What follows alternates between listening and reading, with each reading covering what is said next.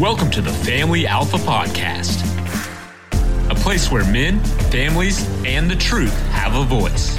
The information shared on this podcast is meant to be applied.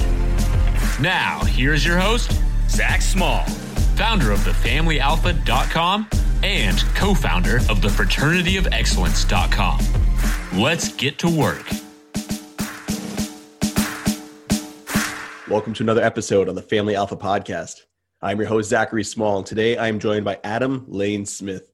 Adam is a husband, a father, a Fraternity of Excellence brother, a licensed marriage therapist, and a man who has helped many, and when I say many, I mean countless men, deal with both depression, anxiety, finding purpose, finding a way to improve relationships with women. And today we're going to talk about proactive steps you can take to combating seasonal depression. We're heading into the dark months. Winter is coming, as they say. Adam, how can people find motivation when it gets cold and dark out? Welcome to the show. Hey, bro. Yeah, winter is brutal. Winter is terrible. In the mental health field, summer is the light month. No one wants to come in for therapy in the summertime. The sun's shining. You get maybe 15-minute sessions with people if they even schedule. And then they all start showing up again. September, October, people start feeling cold. They're having a hard time getting through their life. Symptoms all of a sudden come back. And as we ease into the winter months, it gets so brutal. The suicide rates go sky high.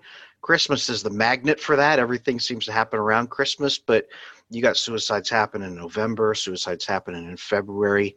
Coming up in November is the 2-year anniversary of a suicide in my close family.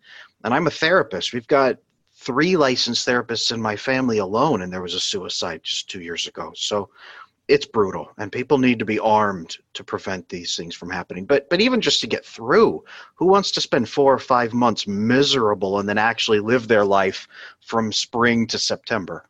No one wants that. So we got to get people armed and ready.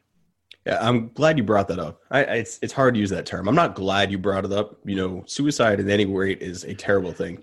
You know, before we went on, I was talking to you about inside the Fraternity of Excellence. Last year, I think we had 3 suicides. You know, you dealt with one. Not the men themselves, but their family members. Yes. Yeah. So men had to deal with, you know, family, close friends taking their lives. And I was sharing with you, you know, my mother, when I was 6, it was a winter suicide. She killed herself in February. Yeah. You know, so there's something to this. Yeah. And I want us to do the best we can to getting a resource out there for those who, you know, summer was great, and all of a sudden that little voice, that negative voice, that dark cloud is creeping back in as the days get shorter, as the nights get colder. And there's a lot going on. I mean, it's 2020. The year has almost become a joke. It has. And you know what? People don't realize this, but with coronavirus, COVID-19, a lot of people have spent the last year as if it's already wintertime. They've been isolated in their home. They've been away from everyone else. They're out of the sunlight. They're just locked in their rooms. Man, so many people have cabin fever in the middle of August, in the middle of July. It's been a year of winter regardless of what the weather's been outside. And now we're going into a real winter when people are already sick of that. I can't imagine that this is going to be an easy winter. So it's going to be rough, folks. Now, as I'm an armchair therapist, I'm not licensed. I did not go to the schooling. You have, though. Yeah. Now, what is it about this that you've learned either through dealing with people or through the text, you know, and the works of your professors? What is it about the seasonal aspect of it? I mean, have humans always just gone down the drain, you know, when the winters came around? Is that always a thing, or is it a modern tech thing? Well, think about this. Our holidays are especially smashed in during those winter months. Sometimes we have 2 holidays a month. Our ancestors knew what they were doing, packing these holidays in, right? You've got Halloween, not even a month later, you've got Thanksgiving. And that's just not American. You know, you've got various fall festivals and harvest festivals going in. And then in the winter months, you've got Christmas, you know, you've got the Jewish traditions, Hanukkah. You've got all these winter things crammed in. The original Christian system was to actually have an entire month of Christmas, not just Christmas Day.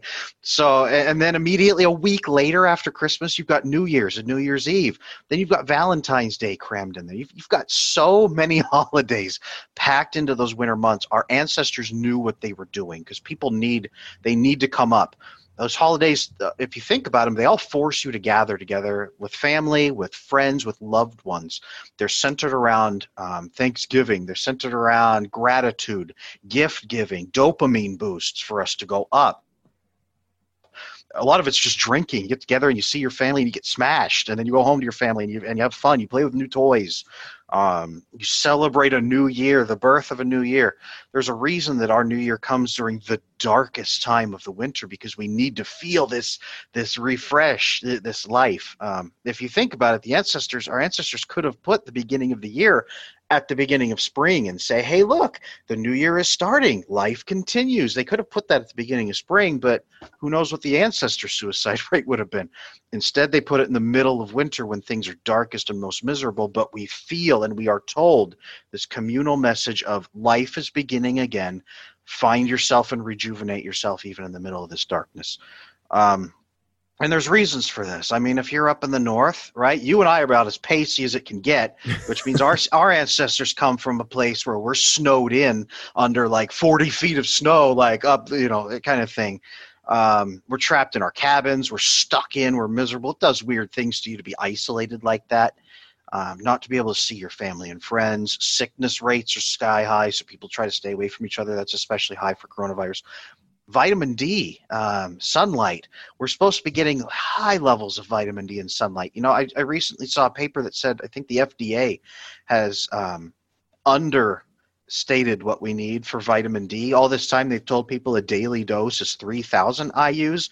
They actually have found that that's only 1/10. They did the math wrong. It's 30,000 IUs of vitamin D that you actually need per day. To maintain good mental health. And vitamin D is responsible for a lot of those hormones in your brain and the neurotransmitters in your brain that allow you to feel happiness, that give you energy, that give you the energy to go out and do the things that will make you happy. Vitamin D can't be processed well without magnesium, and the American diet is incredibly poor on magnesium. Unless you're eating bowls of raw spinach, handfuls of raw nuts every day, you're probably not getting your good magnesium levels. When you're under stress, you're burning that magnesium like a furnace. Magnesium is responsible for allowing us to think really clearly, have energy. It allows our muscles to physically relax. Also allows us to process vitamin D. So even if you're out sun tanning in the middle of the summer and you're not getting adequate magnesium, you may also not be getting adequate vitamin D. So I live up in the frozen, frigid north. One of the first things we do when someone is depressed, we send them to the doctor, and there's a standard vitamin D level test that you can get. The doctor will test your blood, and a couple days later say, okay, yeah, you're horrible, and we don't know how you're still alive. Here's a vitamin, and they'll give you, it's like a 10,000 IUs. You pop that puppy every day. I think they might be coming out with shots for that now. I don't know. But again, you can. I've seen people go from suicidal and can hardly get out of bed. A week later, they're taking vitamin D and they feel like a new person. Magnesium, same thing. So I'm not telling everyone to run out and start popping magnesium at 10 times your daily value. I'm just saying sometimes it's nutritional during these months. You're not going to get a lot of sunshine. California, maybe not as bad. You can go out in California because it's 50 degrees in December, and you can suntan in California kind of thing. Not so much in Minnesota, for example. So basic nutrition. Think of food as medicine. Think of your supplements as medicine. Instead of saying, oh, I'm going to take supplements to get big, say, I'm going to take these supplements as my medicine. Physical activity plummets in the winter months. Summer, you're out running, you're doing crazy stuff, you're beating each other up in your backyard with boxing gloves, you're having fun, you're getting the exhilaration you need. Research indicates that getting even 20 minutes of exercise every day actually is equally as effective as taking an antidepressant or going to therapy. 20 minutes. Go for a walk. If you don't live in the frozen north, go for a walk. If you do live in the frozen north, invest in a treadmill. Invest in any kind of weight system in your house. Buy a dumbbell. Feed your cat extra so your cat is very fat, and then just pump your cat as a dumbbell. You could do that, right? If you have kids, bench press your kids. They'll think it's the greatest game in the world. Do something for 20 minutes a day. where you are exercising. If you're sitting at a desk, I work 3 or 4 jobs right now, and all of them are involved sitting at a desk. So I have to have exercises I can sit here and do at the desk. I've got exercises, you put your neck back and you're pumping your neck muscles, and then you're pumping your back muscles. If I'm sitting here at my desk just listening, I might be pumping a dumbbell like this as I'm listening to a podcast that I'm editing or something like that. There's ways to bring exercise into your daily routine. And you know what? You can actually bond that with social activity. So my wife is this fitness fanatic. I am the opposite of that. I am not even close. Hey, credit to you though. You have been busting your ass this year. I've had a front row seat to it. So I've had to, man. I was looking terrible. I was horrible.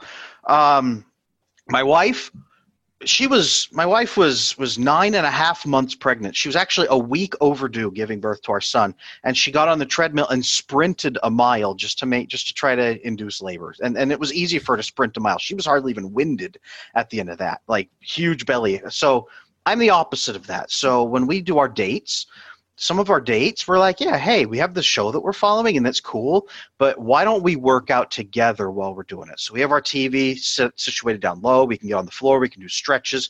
Again, I've got two 15-pound dumbbells. I'm just sitting there pumping them. I'm doing different exercises, doing all the different things with a dumbbell, and it's a social activity because I'm with my wife. That's the other piece of this with the winter months is we get so isolated away from people. Other people don't want to leave their homes, and we don't want to leave their homes. Or on the days when they are incredibly interested in hanging out, we're sitting there going, I'm tired. I'm going to stay home. Then it flips. Then we're like, yeah, I want to go out. And my buddy's like, I don't feel like it. You have to have a thriving network. And so many people who commit suicide are alone. They live 5 hours away from their family. They are insecure, so they're nervous about asking people to hang out. They don't think anyone wants to put up with their crap because they're miserable. They say, no one's going to want to put up with me because I'm not very happy and energetic. They're estranged from their families. They're divorced. They're deployed and away from their kids, or men overseas, men and women overseas. Man, it's brutal. Finding social connection with at least 2-3 other human beings. The magic number is 3 for our brain to feel really loved, accepted, and embraced. 3 people. But during the winter months, 1, 2, go up from whatever you have. Go up a step or 2 and do that. Finding friends is one of the hardest things for adults to do. So you and I have a whole different podcast people can listen to about how to find friends as an adult, how to find and make friends. People go listen to that. If you are lacking social connection, we have a whole podcast designed just to help you do that. That's the number one question I get when I'm in therapy with people that's outside of symptom questions, like how do I fix this? The number one question I get is how do I make friends? Because adults just don't know how to do it. Kids, you throw 10 kids in a room and they'll cluster up instantly within like 3 seconds. You'll see like they'll be thriving as if they've known each other forever. It's crazy. Adults lose that ability because we become so self-conscious about what people will think of us or what people might think of us. Insecurity, so it's a mess. So go listen to that podcast. But takeaways from this that I want people to really think about is your nutrition. Think about your nutrition. If you're sucking down beer every single day and eating nothing but fatty hamburgers and casseroles, probably not getting a good balanced nutrition. So a daily multivitamin might be a good option. Vitamin D might be a good option. Magnesium, zinc might be good options. If you're not getting those things in your diet, start doing some research. Food is medicine. We aren't supposed to just throw slop in our bodies and then it comes out, it's calories and it comes out. We throw food in our bodies and it has all these different nutrients to fuel our systems in different ways. Our winter diets are good for fat because they keep us warm, and they're good for calories because they keep us active. They are not great for nutritional things. We start reaching for all those comfort foods and we start missing out on all the leafy greens that aren't growing during that season anyway. Nutrition and supplements, social activities, staying engaged with people, physical exercise. Those are incredibly important. But if you don't even want to go into all those, mindset, gratitude, find beauty in the world around you. If you're sitting there at your window looking out going, man, I wish it was sunny, start thinking about how you can engage in those activities. So ancient samurai in Japan. Let's talk about samurai in Japan for a moment. They were required the twofold path of sword and pen. They'd write haiku. And before they'd fight a duel, they might sit down and write a poem, and it'd be the final haiku they ever wrote. They were forced to train their mind into this stoic mindset, and they used poetry to do that. So am I asking you to go out and write 500 pages of poetry? No. But what they would do is they would pick a topic that they wanted to meditate on, and then they would sit and they would view the world around them and say, how does the world around me reflect this principle? So during the winter months, it's easy to reflect on misery, being tired, death, thinking about suicide, sad people you're going to miss, wishing you had friends. It's easy to reflect on those. So you purposely pick something, an idea, a concept, a principle that is upward in mood, upward. So you pick honor, you pick joy, you pick rebirth, you pick something that you're going to meditate on. And then you just sit there at your window and you look out your window and you think, how does the natural world or the world around me reflect that view? Instead of saying, man, I wish there was happiness in my life, you sit there and you think, how is there happiness in my life or in the world around me? How can I go find some of that beauty? You look out your window and you see the cars rushing back and forth, and you say, they're going somewhere. They're not just driving for no reason. They have purpose. There is purpose around me. There is purpose and intent right there outside my window. How can I engage in that purpose and that intent more fully in myself? Along with that, gratitude. I mean, that leads into gratitude. It leads into at least appreciation. Gratitude and appreciation go hand in hand. Are you appreciating what you do have? Are you every day, are you requiring yourself to list those things that you appreciate?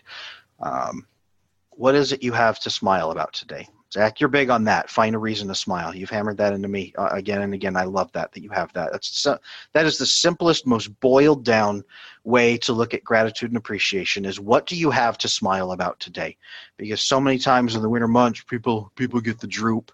They're just sitting there like this slack-jawed. Their face is just miserable. In the springtime, everyone's pumped and happy, and we get like the laugh lines in the springtime and summer.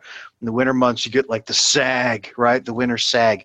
If you could practice smiling more, it's interesting because the research does show if you force yourself to smile, that actually does change some of your brain chemistry. It's weird how making yourself smile and making yourself fake it till you make it, there's actually scientific research behind that. But even better is finding a reason to smile and be happy. And on top of that, engaging in those things. Find the things you have to be happy about and then make yourself go do them. Doing fun activities gives your brain that dopamine boost that we are lacking so brutally, which is why so many of us reach for our addictions in the depths of winter, because we're looking for a dopamine boost that just makes us feel good. Building intentional enjoyment into every day is something you need to do. We schedule the bad. We schedule the miserable. We schedule the things that are going to suck. And then we say, all right, I guess I have like an hour between these appointments. I can just sit here and just watch YouTube until I have to go do the next stressful thing. Instead, you could be using that hour to engage in something mindful and enjoyable. So meditate for an hour. Sit there and say your prayers for an hour. Sit there and play video games, like really deep, engaging video games. Play a half hour of Call of Duty where you're screaming at the TV and you're blowing people's heads off and you're having this great time, right? Something active. There's your 30 minutes of exercise right there. Do a 30-minute exercise between that on your lunch break. When you're sitting there in your house saying, man, I remember when I used to be at work, I could go high five my buddies. Sit there and jump on a Zoom call. Grab your buddies and say, hey, let's do a 30-minute Zoom call. We're all just going to laugh until the dumbest jokes we can think of. Intentional, mindful enjoyment every day. Build the good things into your schedule instead of just the bad things into your schedule. And do that all winter long. Do that for 90 days. Don't do it for 2 days and then say, yeah, that was cool, but I'm tired. Build it in on purpose. We've got phones, man. You have a scheduler attached to your palm at all times, and instead you're using it to look at cat memes and argue with strangers on the internet. Set reminders on your phone every day, every morning. Just set a reminder, a repeating reminder with that pops up that says, what am I grateful for today?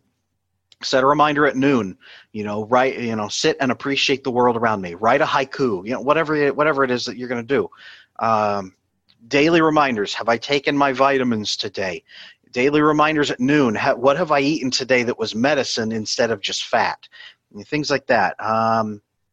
reminders to spend time with people. Every Sunday, you set a reminder, spend time with someone, reach out to someone, Sunday at noon, reach out to someone, and you pick up your phone and give your buddy a call. You pick up your phone and give your mom a call, whoever. You say, hey, I'm just thinking about you. How you doing? Let's talk. That also builds their mental health. So all of that together, I threw so much information at people right now. Sit and listen to this podcast every day during the winter. Sit and listen to this podcast every Monday. When you are miserable, grab this podcast and listen to it again and say, okay, what is one thing from this podcast I can do to pick myself up out of this pit? Because I just threw 7 or 8 ideas at you.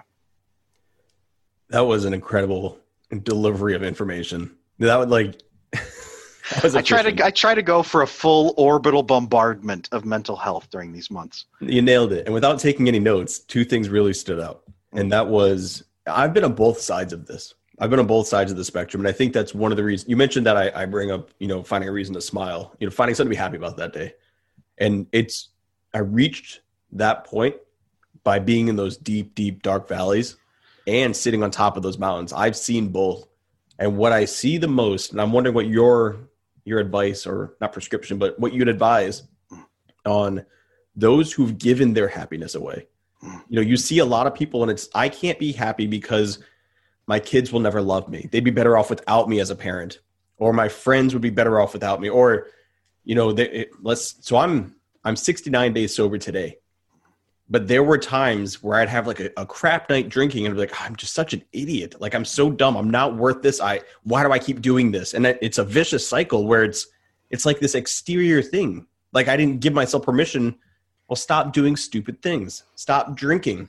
You don't have to be angry. You don't have to be sad. You don't have to be stressed. People will say, well, it's because I have anxiety. But if you look at their lifestyle, it's a lifestyle that supports and promotes anxiety, and they gave that happiness to somebody else. Yeah. You should have, you could strip everything from me, take everything away right now. Mm-hmm. I'm still going to be happy alone because my happiness is in me. It's not in something I can get. It's inside your soul. Mm-hmm. So to those who are on that cusp, they're sitting there nobody says, oh, I just want to die. You don't just wake up one day, you reach that point after a series of events occurring. Yeah. So for those who don't have or feel that they have that control or that ability, you listed so many great things, but they're well, I don't have any Corona. My family can't travel this Christmas. And this is my first Christmas alone. Oh, this is also the Christmas that my college shut down. So I can't even hang out with my dorm buddies because they're seeing thing after thing after thing. Yeah. They're alone. What do you say to them? They can't see their family. They can't see their friends. They're in their fucking apartment. They don't have a lot of money. How do they find happiness? Number one, it's not all or nothing. It's not I will see my family or I won't see my family. It's not I have everything or I have nothing. It's not even I don't have the things I used to have, so I have nothing. People think of it as all or nothing. They think of it as I have to be perfect or I'm worthless. They think of I can't be happy or else my kids will be miserable. They think of these black and white, these rigid dichotomies of it's this or it's this. Sometimes it's not about reaching perfection. Sometimes it's not about I'm going to be absolutely just overflowing, euphoric, happy if I get this, and I can't have that, so I'm nothing. Sometimes it's this question. We do scaling questions in therapy, and it's on a scale of 1 to 10, where would you put your life satisfaction right now? Not happiness, because happiness is fleeting. It comes and goes. I'm super happy over here. I'm not super happy over here. And those are only 5 minutes apart.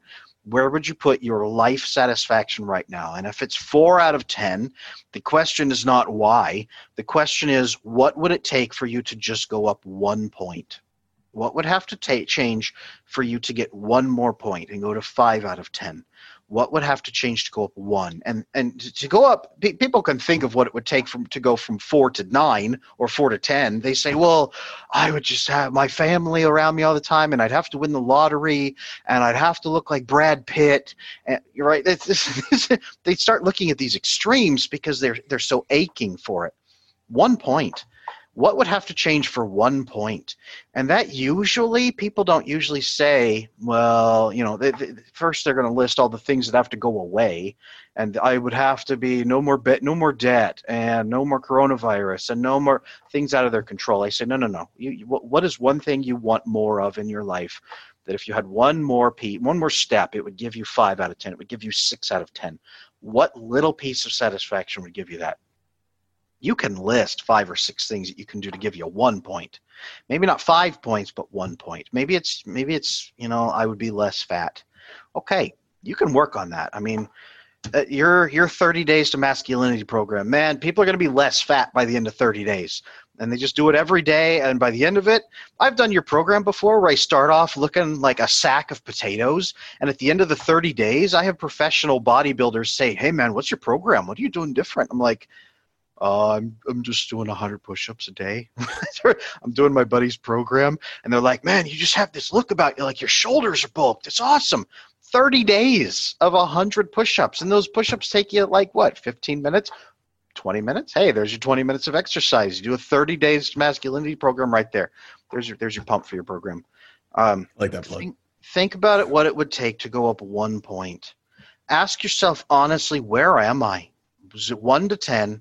With 1 being put me in a hospital and 10 being I have won the lottery and I'm a supermodel. Where would you put your happiness? 1 to 10. Give yourself an honest answer. If it's bleak, if it's 2, okay, it's 2. Maybe you just got your leg amputated because of diabetes or something. If it's bleak, it's bleak. But there's something you can do to go up 1 point. And once you go up that 1 point, then you say, what would it take to go up 1 more point? Usually it's time with family. Okay, what does that look like? I can't be with you physically present, but let's do a Zoom call where we're all present. Maybe I talk to my family and we're all afraid of coronavirus and we lock down for 2 weeks so we don't see anyone else and we're all clean and good so then we can see each other because we haven't seen anyone, right? A closed system, no one's going to get sick. No one's going to get coronavirus. So take precautions and get back together again. Whatever you can do, even just a little bit. Maybe seeing your family would make you go from 4 to 9, but maybe doing a Zoom call would make you go from 4 to 6. Maybe you do a Zoom call for 4 to 6, and maybe you do a Zoom call every single day with your family so you all stay at 6. And then you say, okay, what would it take? Okay, now I'm going to implement a 30-day exercise program. That'll take me to 7. And then I'm going to crack down on my spending a little bit so I have a little more pocket money. Or I'm going to do a little bit of this and a little bit of that. So that's going to take me to 8. You build up to 8 again. Little things. Don't go all or nothing. Don't go all or nothing. There is always something you can do to go up 1 point. Always. Think about it in increments instead of thinking about it in this happy or not or miserable. Does that help? No, I really do like that perspective. And I think a lot of people will resonate with that because the biggest issue I've seen with people I've spoken with and tried to help and mentored is that when you reclaim that sense of control over your happiness, your purpose, it like opens a different door. All of a sudden that weight isn't so heavy. Yeah. It's not about the other person or other people. This is about you, and it's okay to be selfish. Yeah. We live in a society where everybody's consumed with themselves, but they're always selfless. Yeah. Like you're only good and you're so focused on yourself, but only when you get the validation from the outside. Yeah. You only love you. Like, oh, look at my selfies, but it'll only get 10 likes and not 20. Yeah. So all of a sudden you went from focusing on yourself to be happy to not being happy enough because the outside world didn't give you as much love. Whereas you should look at that selfie and love you. And I'm not saying be some conceited wench, but I'm saying be content and happy with who you are. Something that you were saying that I found that really does help is helping others. That's where I get my happiness. And if somebody, like I said, is in one of those spots where they're just down on themselves, instead of trying to connect with somebody else or make that bond with them be the source of the happiness, clean out your closet and go give your clothes to a shelter or give your clothes. My children are growing out of their clothes and we give them to friends of family with younger kids. Yeah. And just doing that makes us so happy. Like we offload clothes that are just taking up space. Yeah. And those kids are happy because it's like Christmas. Like here's this whole new wardrobe, kid. Yeah. Go donate money, to a random guy. You see someone in the street, here's a sandwich, dude. You'll feel so good helping that person that happiness is generated within. And if you can string that along, like you said, going from 4 to 5, maybe it's something as simple as getting away and reading a book. Yeah. People like, they harp on me like, oh, you and books. Dude, like reading books is, you're alone. You're with yourself. If you can not be distracted by your phone, the electronics, social media, put all that away and bring some peace to your life, all of a sudden you'll hear that voice in the back of your head. That's why I really recommend hiking or walking without electronics, because you can hear, like, what's that voice saying? You know, you might think, oh, I need A, but your voice is like, I need B. Yeah. I don't need, to buy this new thing. I don't need to connect with that person. I need to deal with this childhood friend who I lost and I've not properly grieved, or reconnect a relationship with my family members because I've been so isolated from them. Yeah. There's so much, but all of that is within. It's not exterior. And honestly, if people listen through everything you just said, that's how you cultivate that. That's how you get that fire back. That's how you get that light back inside your soul. And all of a sudden you're like, oh, I'm happy. And it's black outside and it's noon. Yeah. I don't need the sun to charge me up. Humans are solar powered, but you can generate that light within. You can get that battery going to make it through the winter months. Yes, you can. And I will say this, suicide is not about wanting to die. Suicide is about wanting the pain to stop. If you can give yourself even a sliver of hope that you can diminish the pain, the suicidal feelings and things start to diminish as well. The male depression is built on feeling helpless and powerless.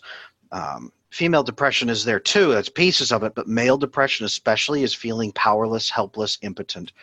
If you can diminish your pain and unhappiness, if you can go up even 1 point, it gives you a boost of confidence and a sense of control, and your depression starts to recede, and then you're not dragging around 10,000 pounds of weight while you're trying to get yourself out of bed. You're dragging around 5 pounds of weight. Your depression starts to diminish as your sense of control increases. So increasing 1 point can diminish that suicidal impulse massively. Just one little change. I've seen guys go from like, Adam, I don't know how I'm going to make it through this week. All I think about is killing myself. I look out my window and there's a tree out there that I think would hold my weight, and I think about it all the time. I've seen guys go from that to, okay, let's implement the incremental system. What would it take to go up 1 point?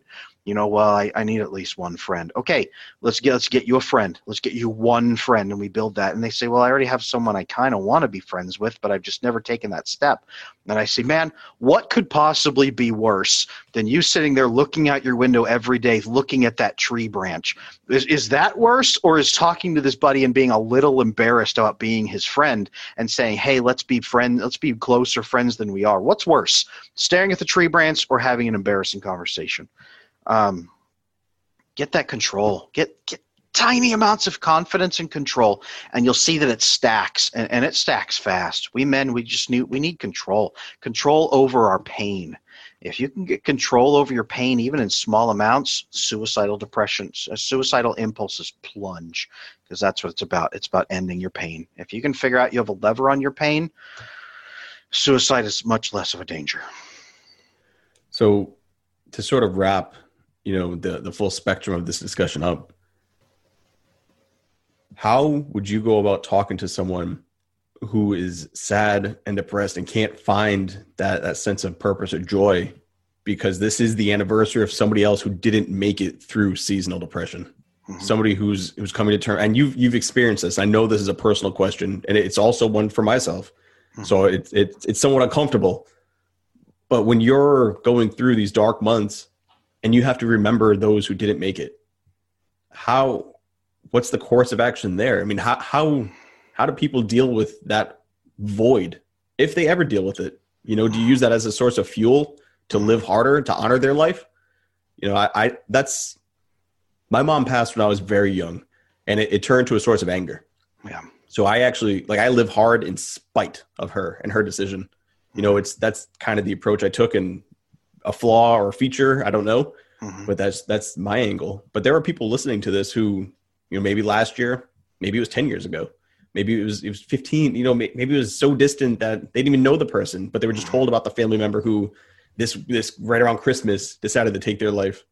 How do you find the source to go on, the energy to go on, the sense of purpose there? like I said, man, I'm coming up on the 2-year anniversary of a close family member.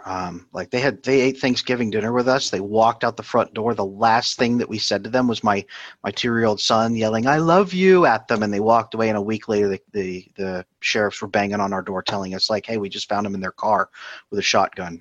What do you want to do with the body?" That was a week. So I get that. For me, the answer has been find meaning in it. There's a quote, and I don't remember who said it. Some guy way smarter than me said, "Life is a story that only makes sense lived in reverse. Only makes sense in reverse, but must be lived forward." Your life will make sense when people view it at the end and say, "Okay, here's where all these things lined up, and here's why these things happened. Here's the things that built and made him the man he was." But it doesn't make sense. We're living it forward. We see no meaning. When people look backward, they see a billion things of meaning. I say, build that meaning in intentionally. You are that person's living legacy. So there's anger, there's pain, there's betrayal, you're living in spite of. At the end of your life, though, people are going to say, his mom died when he was this old, and that fueled this fire, and it made all these things. Here's what came from his mother's death. Make it mean something. We as humans, we are obsessed with meaning. We always say, why? Why is this happening? What was the purpose? Why did this happen? This is so dumb. Make it mean something. At the beginning of my book, Burrito Avenger, plug for me. At the beginning of that book was written. I was editing that book when he took his life, my family member, and the beginning of that book talks about I put a thanks in there, an acknowledgement. I dedicated the book to him and said something like, may your life inspire us to be better. May your legacy be more connectedness in our family, more watchfulness with each other, more focus on making sure we stay strong and build that up, that we don't splinter off and become lonely. That has been our answer in our family, is to be closer, to watch closer over each other. When someone has a bad day, to just like rush over there and like mob them and dogpile them and like force the love into their life, so that they're annoyed at first, and at the end of it they're laughing because it's just so overwhelming and stupid. That has been our answer, and that has been so that, in a sense, is his legacy. We are his living legacy. Regardless of the pain we feel, the bitterness we feel, we are his living legacy. And our children will be our living legacy, and that will be something that will carry on through our family for generations. And until our family doesn't even remember where that came from. They don't even remember the suicide. They just remember our family is known for dogpiling each other when we have problems. That is the best thing I can give you, is that you are alive now. You can give their life and their death meaning, and you can improve your life, and you can safeguard the lives of those around you. All of that by living more intentionally and loving other people and loving yourself more intentionally. That should be the lesson that comes from that. So when you are sad about the anniversary, feel it, right? There's a line in Shakespeare and Macbeth when they say Macbeth has slaughtered Macduff's whole family, his wife, his children, all the little ones, and he says he says something like, "What? Not even the little ones escaped? His babies escaped, were slaughtered." And they yell at him and say, "Come on, get up! Aren't you a man? Let's go get revenge." And Macduff says this fantastic line. He says, "I will deal with it as a man, but first I must feel it as a man." Feel the pain. You don't have to run away from it. Feel it. And then ask yourself, what am I going to do about it? That's the next step that a lot of us wallow in, is the pain is so big we just sit with it and absorb it, and so it soaks into us. The next step should be, what am I going to do about it? The call to action. There should be a call to action at the end of everything you feel. What is your call to action? What are you being called to do? What are you calling yourself to do? That's my answer to people. What am I going to do about it? And that becomes that person's legacy and your legacy. Make it mean something. It's an uncomfortable subject, but handled very well. And I hope people listening, this isn't just a podcast to listen to. It's one to apply. I have it in the introduction to the podcast itself because it's that important to me that you don't just hear the words we're sharing. Like, this sucks. You know, like, this is like, we're both in the hot seat of having a discussion on like, hey, what's it like to lose someone you love and find purpose? Like, that's not an easy discussion, but we're here having it because, like you said, the legacy can continue on. Somebody else might benefit. And it's my hope that those listening understand that this is fuel. This is mental fuel for you to take and to apply to action. Adam, thank you for coming on the podcast. Do you have any last words or anything you want to leave people with, as well as where can they find you if they want to connect or check out more of your work? Wherever you are right now, you can make it 1 point better. And once you've made it 1 point better, you can make it another point better and another and another. It's a series of steps. That's what I want to leave people with. You can do something that will give you 1 more point. That's all you got to focus on. Where can you find me? AdamLaneSmith.com. It's the simplest name in the world. I'm an author, so I don't want to publish under Adam Smith, because Adam Smith is an old dead guy, and there's 3,000 books written about him. And his book that he wrote, you'll never find me. So AdamLaneSmith.com. It's probably the easiest place to find me. I ramble all over the place on my blog. You'll find a million different blog posts about everything. Some of it's about mental health. You'll find it there. I've got links to all of Adam's social media. I've got a link to our Making Friends as an Adult below, as well as links to your books and the research, just the site to find all of your stuff. I mean, you've got a lot of things going on. I'm realizing the links that I've got for you are just almost infinite. So I've got to like kind of cut that back. Let's do a podcast about my links. We could do a whole discussion on it. All right, brother, thank you for coming on. For those listening, this has been another episode of the Family Alpha Podcast. Please take the information and apply it. Thanks for listening. You can join our private men's-only community at thefraternityofexcellence.com. And don't forget to find Zach on Twitter and Instagram with the handle @ZachSmall_.